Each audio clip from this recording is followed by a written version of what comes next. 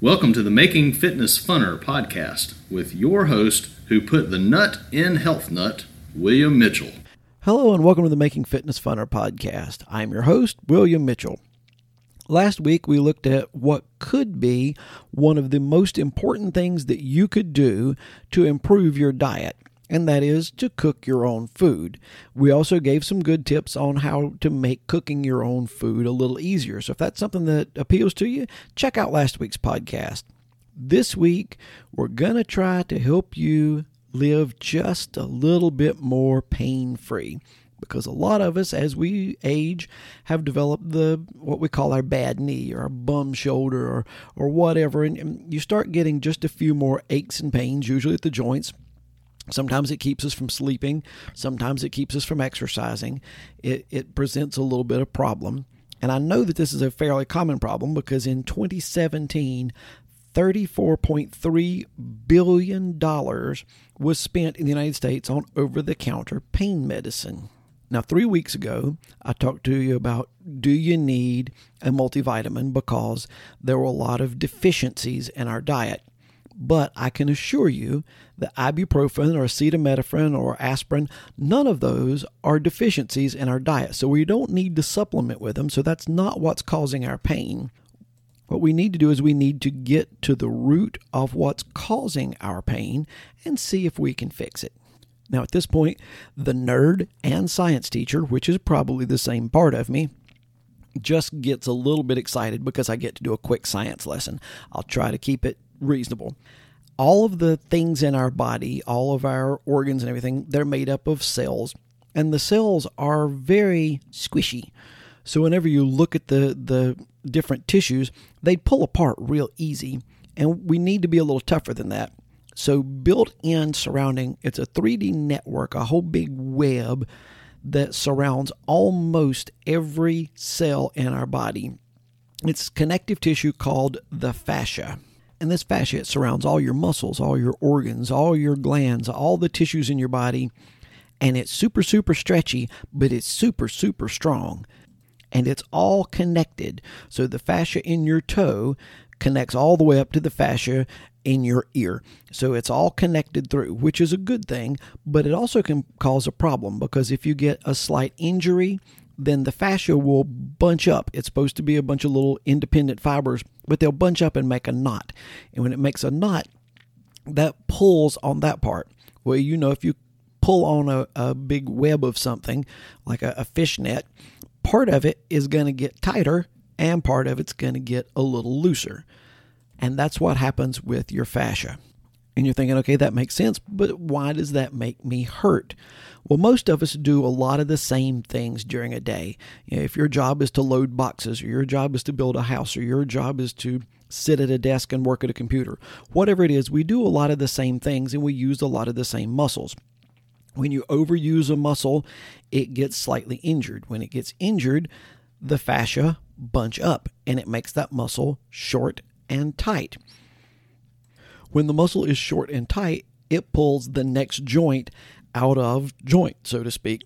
Then whenever that happens, it pulls another muscle out of place because it pulls tight on it, causes it to become injured, which causes the next muscle to become injured. And so we end up with what they call a kinetic chain dysfunction, which all that means is because you've got a tightness at one spot, it causes tightness to go all the way up or down through your body. And remember that fact, because I'm planning on coming back to that in just a second or two. So knowing this, how do we fix the tight fascia? How do we get our muscle imbalances fixed out? And the simple thing is you just need to do probably some self-myofascial release. And that's a complicated enough thing that I'm just going to do a whole episode on that soon. So we'll just skip that for the moment and say self-myofascial release and stretching. And when I say stretching, I don't mean the little brief 10-second stretch that you would hold before you do PE in middle school. I mean a deep, targeted 30-second to 2-minute long stretch. Now, when you do this, it's best to know which muscles you need to stretch because you don't want to stretch the ones that don't need stretching.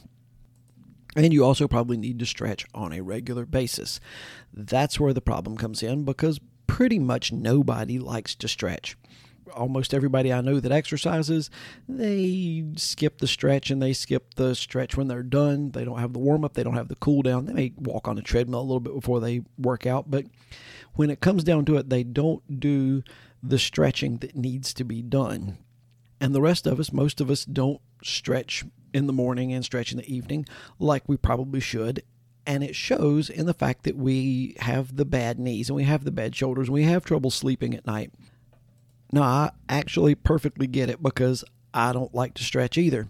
It just seems like such a waste of time. I've got other things that are more important that I want to do. And so I think, well, I'll stretch later. Now, what happens is I get to the point that my knee hurts bad enough, or my shoulder hurts bad enough, or I can't sleep because my hip hurts bad enough. And so I will actually do my stretching.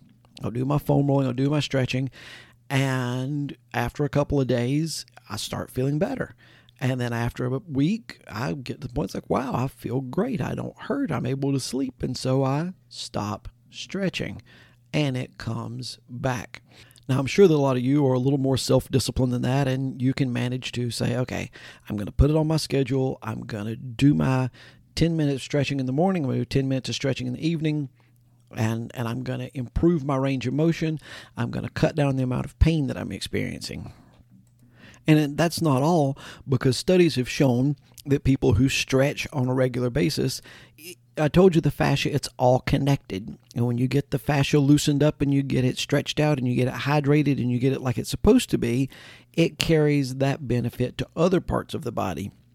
So once again, people who have participated in a stretching routine on a regular basis actually have much more flexible blood vessels and are much less likely to have a cardiovascular event than those people that do not stretch on a regular basis.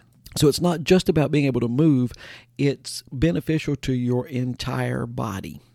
Now, remember when I said that whenever you get a thing that pulls in one place, it's going to pull the next place and pull the next place? What that turns out to mean is that very seldom is the place you're experiencing pain the place that's the problem. Sylvie Patrick, who works for Trigger Points, who is one of the leading manufacturers of self-myofascial release devices, said that where you're hurting is the scene of the crime. The murderer has already gone somewhere else. You got to go find where the murderer is and take care of that. Case in point, most people will say, oh, my hamstrings, the backs of my legs, they're so tight. I'm going to do a toe touch. I'm going to try to stretch those out. Almost always, they're tight because the fronts of the legs are tight and they're pulling your hip flexors. They're pulling down on your pelvis and causing your hamstrings to be tight. They're also causing you to have a backache. Another common example is if someone complains with a sore shoulder, it's quite likely something that's wrong with their ankle on the opposite side. And it transfers all the way up and it pulls down and causes their shoulder to be sore. So what do you do to stretch? I can't really describe all of it here on this podcast. A great thing to do is find a good yoga class, one that you can enjoy. There's a bunch of different kinds of yoga out there and a bunch of different yoga instructors. Find one that you enjoy. Try a yoga class. That's an all-over stretch. Now, if you don't have time to mess with that, do a targeted stretch. There's plenty of different videos online, and a lot of them are good that tell you how to stretch the different areas. I would like to challenge you to look online, find videos for doing this, and figure out how to stretch your hip flexors, your calves, your chest muscles, and your latissimus dorsi. And you just have to look those up and do the stretches on those.